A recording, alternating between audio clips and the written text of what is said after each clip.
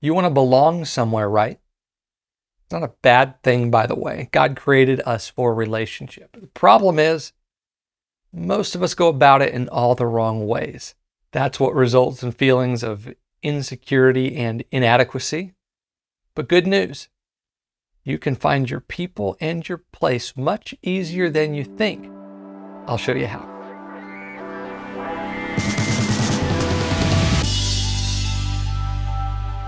This is the Shut Up Devil Show, and I am Kyle Winkler, author of the book Shut Up Devil, created the Shut Up Devil app. I'm all about shutting down the lies and struggles that keep you from thriving in God's design for your life, and I'm here to do it every single week with a live online audience. I'd love for you to join me live. We're here on Thursdays at 8 p.m. Central at kylewinkler.org/live. Okay. Far back as I can remember, I always felt like a stranger looking in at my peers from the outside. I never felt like I fit. In school, I was never interested in PE and parties. I'd rather talk politics and religion. And more often than not, I'd rather do it with people twice my age. This didn't change even after I became a Christian. In high school youth group, after every service, most went right into the video games and the pool table in the rec room. Not me, though. I preferred theologizing with youth leaders. In college, a couple friends and I could talk almost nonstop about the things of God. I found that few people could relate to that. Some even mocked it, and that was painful. I'm sure you can relate to feeling like an outsider in some way. Maybe you feel like you don't fit some group because you aren't athletic enough, or you feel like you aren't attractive enough, or not smart enough, or you're too much of this or too little of that, whatever this or that is.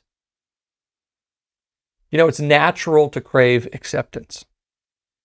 And that's because we were designed by God for relationship. So you don't have to feel bad about wanting to be accepted. In Genesis 2, just after Adam was created, God determined that he needed something more, something that could speak his language and understand his experience. That's why God declared it's not good for the man to be alone. Adam needed another human, and so God created Eve. So because of our design, there's a God-intended sense of satisfaction, stability, and completeness that comes from relationship with other people. Now, I'm not saying that another person makes you complete. I'm not saying that you get your satisfaction or significance from another person. Those things only come from God. In Christ, we are complete. But there is a sense. There's a sense of satisfaction and stability and all of that that comes from being in relationship with other people. So that's why when we don't get it, it's painful because we feel like we're being denied something that we need. I talk a whole lot more about the science and the psychology and the theology of all of that in my Rejecting Rejection e-course. But this is also why the fear of rejection is one of the most intense and influential fears. It's because we feel we don't get something we need. We fear we won't get something we need. So in desperation, we'll do anything to avoid the pain, anything to be liked, anything to fit in. And that's the problem. We confuse fitting in with belonging. And in doing so, we lose ourselves and deny God's plan. But fitting in is doing just that. It's fitting. It's shaping. It's molding ourselves in order to fit an environment. But if you think about the creation story and how God designed Adam, that's backward. You see, Adam was first molded and defined by God. It's God who crafted him. It's God who named him and gave him his identity. If God wanted him to fit in with all of his surroundings at the time, God would have made him a tree, a banana, or an animal. He wasn't made to fit in with his surroundings. The creation story says that Adam couldn't get what he needed from just anything. It says that he needed something suited just for him. In other words, he needed to be accepted for who God made him to be. And God made the person who would accept him and brought that person to Adam. Because of all the rejection that I faced in my past, I desperately craved acceptance. I wanted people to understand me and like me desperately. So you know what I did? I tried to change me so that others might see me as valuable. And I did that through performance and accomplishments. And sure, I got some accolades and attaboys for it. And yes, it felt good for a while. Claps and cheers made me think that people liked me, made me feel like I meant something. But that was fleeting. Because deep down, I knew that applause only came from what I do, not from who I am. That was fitting in, not belonging. And it got exhausting because I couldn't keep it up. That's why true belonging doesn't come from anything you do or change, but it comes from embracing who God designed you to be. Like all your quirks and qualities. We'll get into some of that in just a little bit. But then it's about letting him bring the people who complement who he designed you to be. And that might not be many people. It might only be one. Adam just had Eve, but Eve was enough for him. All you need is one or two people. Trust me, you don't want a bunch. It's a headache. Today, I have many acquaintances. I talk to a lot of people. I mean, right now, through this live broadcast, I'm talking to hundreds of you and thousands more later. But any amens that I might be getting right now are largely based on what I'm doing. And that's great. It feels good. I appreciate it. Keep it coming. But I no longer confuse that with belonging, because if I do, the moment it goes away or the moment you disagree with something, and some of you are really good with letting me know when you disagree with something, especially those on Facebook. But the moment that happens, then I'll be in a crisis when I don't get what I was basing my acceptance on. So I've found satisfaction in having a far smaller group of people who really know me. Really know me. And truly, I can count those people on one hand. To get there, I had to find my value from the right place. Really from the right person. I had to find it from my Creator. That's the only place you can get it. That's the only person you can get it, is from Creator God. Let me give you an example of how value and accepting your value from your Creator, from your owner, makes a difference in success.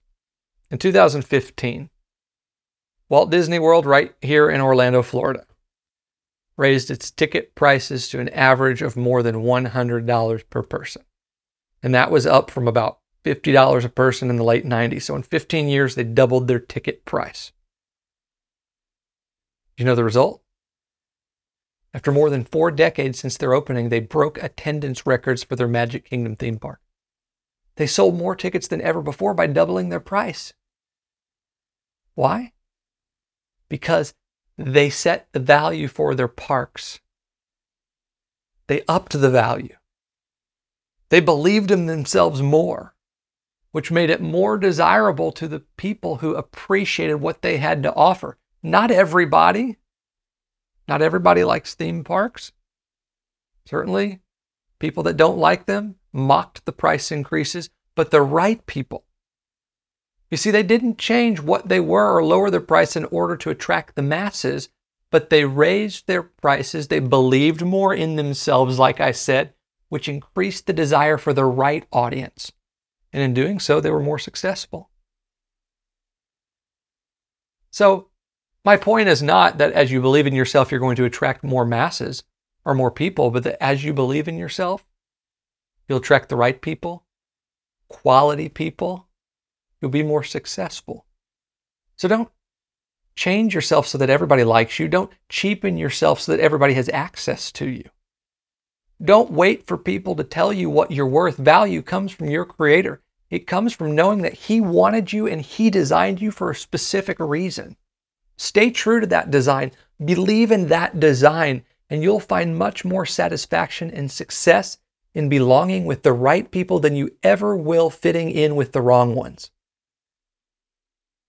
Now, I know there are some of you who have a hard time believing that God wanted you, much less designed you for a purpose. Maybe because of circumstances about your life, how you came into this world. I don't know. Maybe you think of yourself as an accident or a mistake. So on that point, I think of a story I often tell, one of my favorite Bible stories when it relates to this kind of thing. Talk about it in most of my books. It's the story of Timothy, the Apostle Paul's protege. He's a great example of how God selects and designs people that people wouldn't otherwise choose. You see, Timothy was born a mistake to the people in his culture. His mother was Jewish, his father was Greek. Intermingling of race at that time was a huge no-no in Jewish law. So back then, a child from a mixed union like this would have been an outcast from his peers. He couldn't be educated with other Jewish boys, marry a Jewish woman, participate in any of the Jewish festivals. Much less, I'm sure they thought that he couldn't be used by the Jewish God. All because of something he didn't choose, society labeled Timothy wrong and excluded him. They said he's a mistake. I don't know. I imagine growing up, that's what he thought too. But society was wrong. The culture was wrong. Even the religious culture was wrong, which is possible, you know. But as I said, the Apostle Paul selected him to be his missionary partner. He was respected by and ministered in at least 5 New Testament churches. Tradition says he became the bishop of the church at Ephesus. The world might not have wanted him, but God did. And God used him to help advance the church. If you need a verse to prove your worth, there's so many, but Ephesians 1:4 is one of my favorites. Even before God made the world, He loved us and chose us in Christ. Loved and chosen even before you were born. You know, God used that verse in my life one time to say, Kyle, you are no surprise to me. And I believe He's using it now to say the same to you. You are no surprise to God. You didn't emerge from the womb and leave God scrambling to figure out what to do with you. God knew what He was getting before you were ever news to your parents, yet He brought you into existence anyway. He saw your successes, He saw your failures, He saw it all. Yet He loved you and He chose you, decided to see you in Christ as holy and without fault in His eyes. I mean, for those of you who are the product of some oops or accident, think of it this way. God wanted you in this world so badly that He used an unconventional or unexpected way to do it. Despite how you got here, you are here because God wants you here. What could be more significant? What could give you more value than being the product of God's desire? And as incredible as that is, there's actually more value to be recognized from there. And that's found in the reality that God brought you into existence to reflect something of Himself.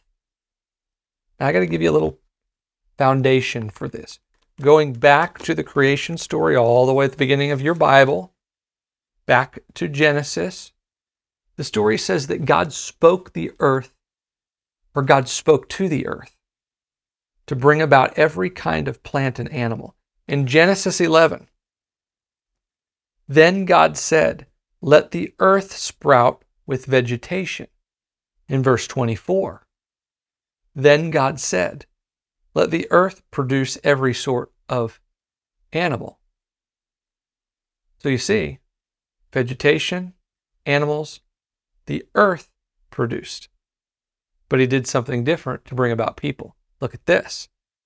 in Genesis 1:26. He doesn't speak to the earth. He speaks to himself.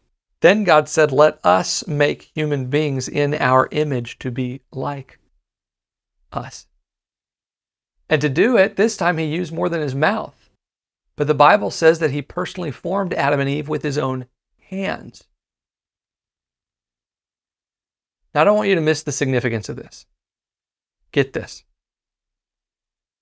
Everything seen inside of creation reflects creation, brought forth from the land by command from God's mouth. No doubt that's powerful. But only people, only you and I, reflect God himself, brought forth by his personal touch. Every person, hear me, every person is handcrafted by God in his image. That's incredibly valuable. Accept that value. But then think about this. What is an image made to do? It's made to reflect. It's made to represent. God created you to be a reflection of who he is. Nothing else in creation can do that. Plants, animals, they can't do that. Remember, they were produced from the ground. Well, you and I can because we were produced from his image. So many of us live in regret of our differences, believing that they are what count us out and keep us from fitting in. So we spend oodles of time, energy, and money working to look like everybody else, to be normal, whatever that is. But I pose this question to you. What if your differences are by design? What if they each reflect a unique aspect of God that he doesn't want covered up, but he wants on display? Maybe that's the real battle in you. Maybe that's what you're mistaking as spiritual warfare. Maybe you're desperately striving to hide what God wants to be seen. And the tension you feel isn't the devil, but it's you trying to make right what isn't wrong, or trying to fix what isn't broken, or trying to perfect what isn't imperfect. Let's talk about a few of those areas that you might need to stop despising and begin maximizing and celebrating and at least embracing as a unique reflection of God. Your body. I think we all have at least one part of us, right, that we believe is a glaring imperfection physically, probably more than one. I could rattle off at least a dozen things that I wish were different about me physically. Being taller would be one of them. But the things we think are imperfections are only because we've somehow been told they are. Mostly by a media that casts a model of perfection that doesn't really exist except after a bunch of computer touch-ups. But nowhere in Scripture does God say that a physical feature is better than another physical feature. Quite the opposite, actually. The Bible reasons that every physical quality is a reflection of our Creator. David prays that he was fearfully and wonderfully made. Jesus said God even ordained the number of hairs on our head. Some of us more than others. So consider the shape of your eye or nose or teeth, your height, your bone structure, the color of your hair, all come from God's image. I think of skin color, probably the best example of this. Scholars believe that Adam and Eve were created with medium brown skin. And you can study the science of this yourself, but in short, medium brown contains all the genetic information for every skin color from the whitest of white to the blackest of black. So every skin color we have today could have come from their medium brown skin, which is what God breathed into them, how God made them as a reflection of his image. Hair color, eye color, shape of your features, they all work similarly. Not one is better than the other. That's why the Bible says that we are all one race. One race with physical differences that come from the God we reflect. Your personality and passions are a reflection of God. You've heard me say how for years, I've written about it in all my books. For years, I hated my introverted personality. I was sure it was given to me by the devil to stand in the way of what God called me to do. And I tried to change it through prayer and exercises and even deliverance. Finally, God settled me down and said, I gave you that personality. And I've come to realize and celebrate that I can do things as an introvert that others can't. That aspect of me is actually what makes me successful at some of the things that I do. Sure, I might not be the life of the party or a comedian preacher, but it makes me more introspective and mine for deep insights, which I think comes out in my writing and teaching. And you extroverts, you bring a lot to the table too. Leadership skills, networking, all kinds of stuff. None of us have everything. We all have a part, which is why we're better together. But my point is, all personality types belong. They all have their place. Now, we might not all appreciate all of them. There are certain personality types that I jive with more than others, and you too. That doesn't matter. God put it in us as reflections of His image, and we will naturally be attracted to those that we jive with. Same with your skills and passions. They're a reflection of God's image too. You know, in the Garden of Eden, God gave Adam a job to tend and cultivate the garden. He was gifted with the ability to bring beauty to the garden. On the way to the Promised Land, when God wanted His people to construct a place to host His presence, the Bible says that He placed different skills in different people to get the job done. Some were labor skills. Some were art skills. Some were given an eye for design. A few had more than one skill, but most had just one. But they were all different for a reason in order to get the job done. So what are you passionate about? What talents do you have? Have you considered that they might not be coincidental, but God-given? And I'm not just talking about ministry gifts. I'm talking about the teacher, the doctor, the scientist, the artist, the singer, the stay-at-home parent, and even the politician. As long as it's not sinful, of course, God has placed passions in you to help cultivate His world, to bring beauty and sophistication to it. I've heard it said that it's no accident that the Bible begins in a garden but ends in a city. And your passions and skills are a big part of God's plan to get there, to develop His world. So be encouraged. You were created to express and create in a unique way that comes from God Himself. As quirky as it might be. Even your situation may be a reflection of God. Now hear me out on this one. I'm not talking about some unfortunate circumstance like a disaster, a disease, or a trauma. Those aren't from the hand of God, though His hand will rework those things into good, but those don't come from the hand of God. God doesn't afflict us. But some of the places or positions that maybe you currently find yourself in that you'd rather not be in, those might be from God for a reason. They might reflect Him for a reason. Let's take singleness and marriage, for example.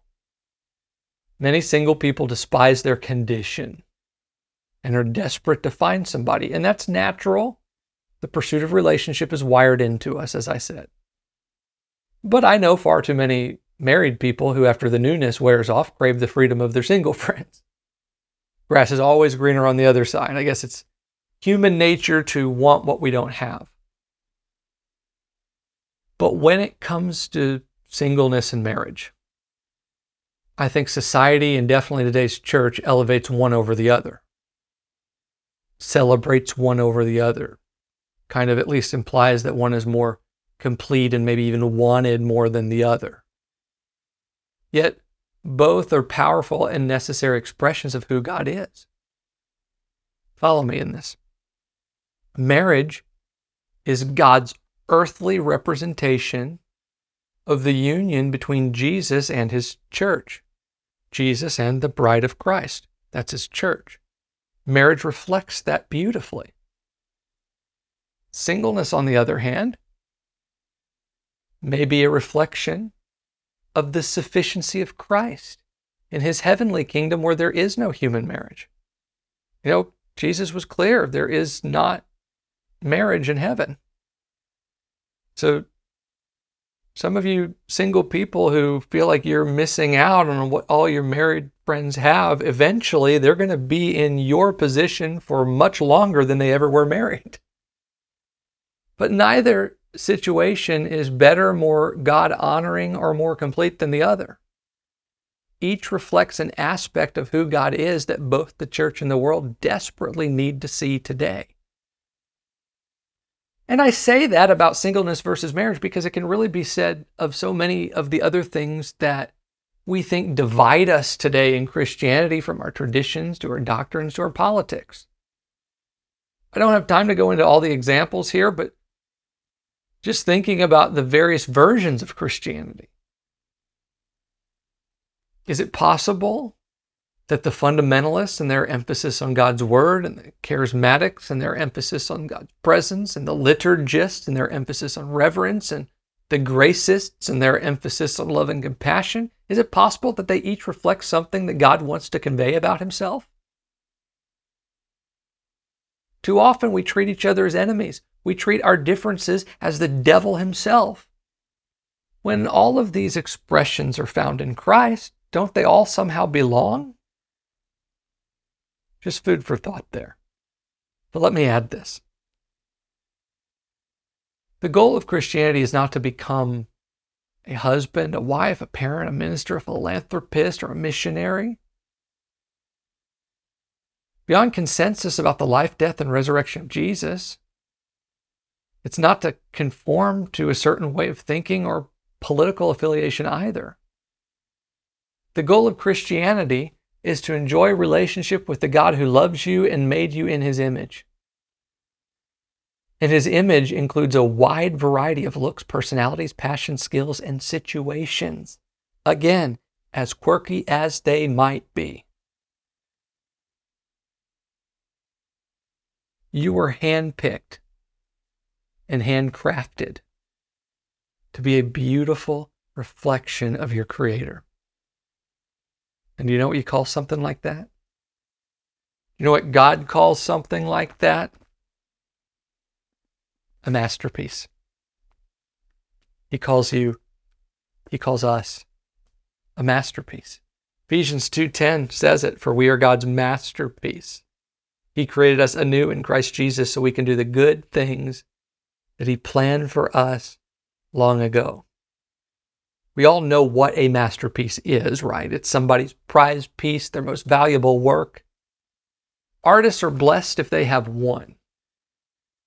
Very few throughout history are fortunate enough to have more than one masterpiece. Beethoven is one of them. So is Vincent van Gogh. So is Michelangelo. These three guys each represent a different kind of art. But they all three share something that's maybe a common feature of their repeated success.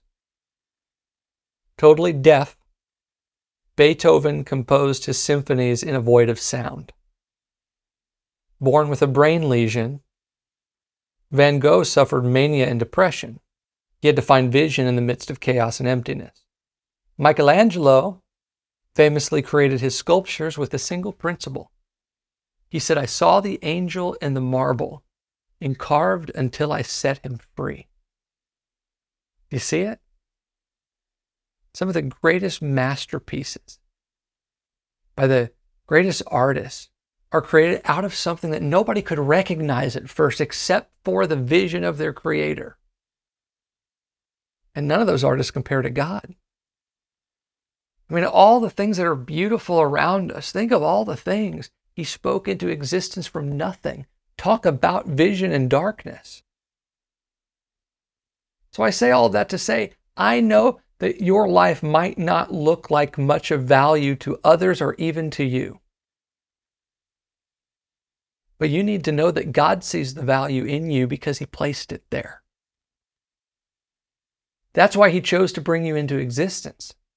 Sure, today You might be surrounded by obstacles. Your greatest features might be hidden under layers of insecurity, fear, or shame, but in ways you can't even see. Even right now, even through this message, God is working to remove those layers. You just have to know there's a masterpiece in you that you don't have to prove. You just have to reveal. And when you do, the right people will recognize it. Please hear me. God chose you and molded you, but not to fit a mold. That's the thing about a masterpiece. They stand out. There's not one that's the same. They're each made wildly unique to express a unique part of their creator, as are you. You are no mistake. You're not the product of some random chance. You are the outcome of God's choosing. You are the result of His steady hand. Yes, you belong as you are with all your quirks and qualities, because with them, not despite them, you reflect something about God that the world needs to see. And as I said, as you start to let the world see that, you will naturally find your people and you'll find your place. Okay. I know that I packed a lot into this message, so I have to tell you how I can help you on this subject from here. As I said in the message, I suffered such consistent rejection in my early years that for a long time, I saw everything through that lens. Everything was rejection. I saw rejection in places it didn't exist. And I know some of you listening can relate. Maybe you're suffering pain from past hurt. Maybe you have an intense fear of being rejected in the future. Maybe you're constantly offended in the present because you're filtering everything through rejection from the past. I don't know. But so many people have asked me how I overcame. So I packed what took me 10 years to learn into an 8-lesson e-course I call Rejecting Rejection. Here's more about that, then I'll be right back. Let me ask you, how would your life change if memories of past rejection no longer hurt? What could you do if you weren't afraid of being rejected in the future? Maybe you think it's not possible. I've dealt with this for so long, but I'm here to tell you it is. If you've read any of my books or heard me speak, you know that the pain and fear of rejection ruled my life for so long. But I found real healing and freedom, and you can too. That's why I created my e-course, Rejecting Rejection. In it, I hold your hand to explore the scientific, psychological, and spiritual roots of your fear of rejection. I show you methods to reprogram your brain to be confident and courageous. We go through spiritual insights, reflections, and applications to heal your rejection-related wounds. And there's so much more. So what do you say? Are you ready to be unshackled from the fear of rejection? Then join me now.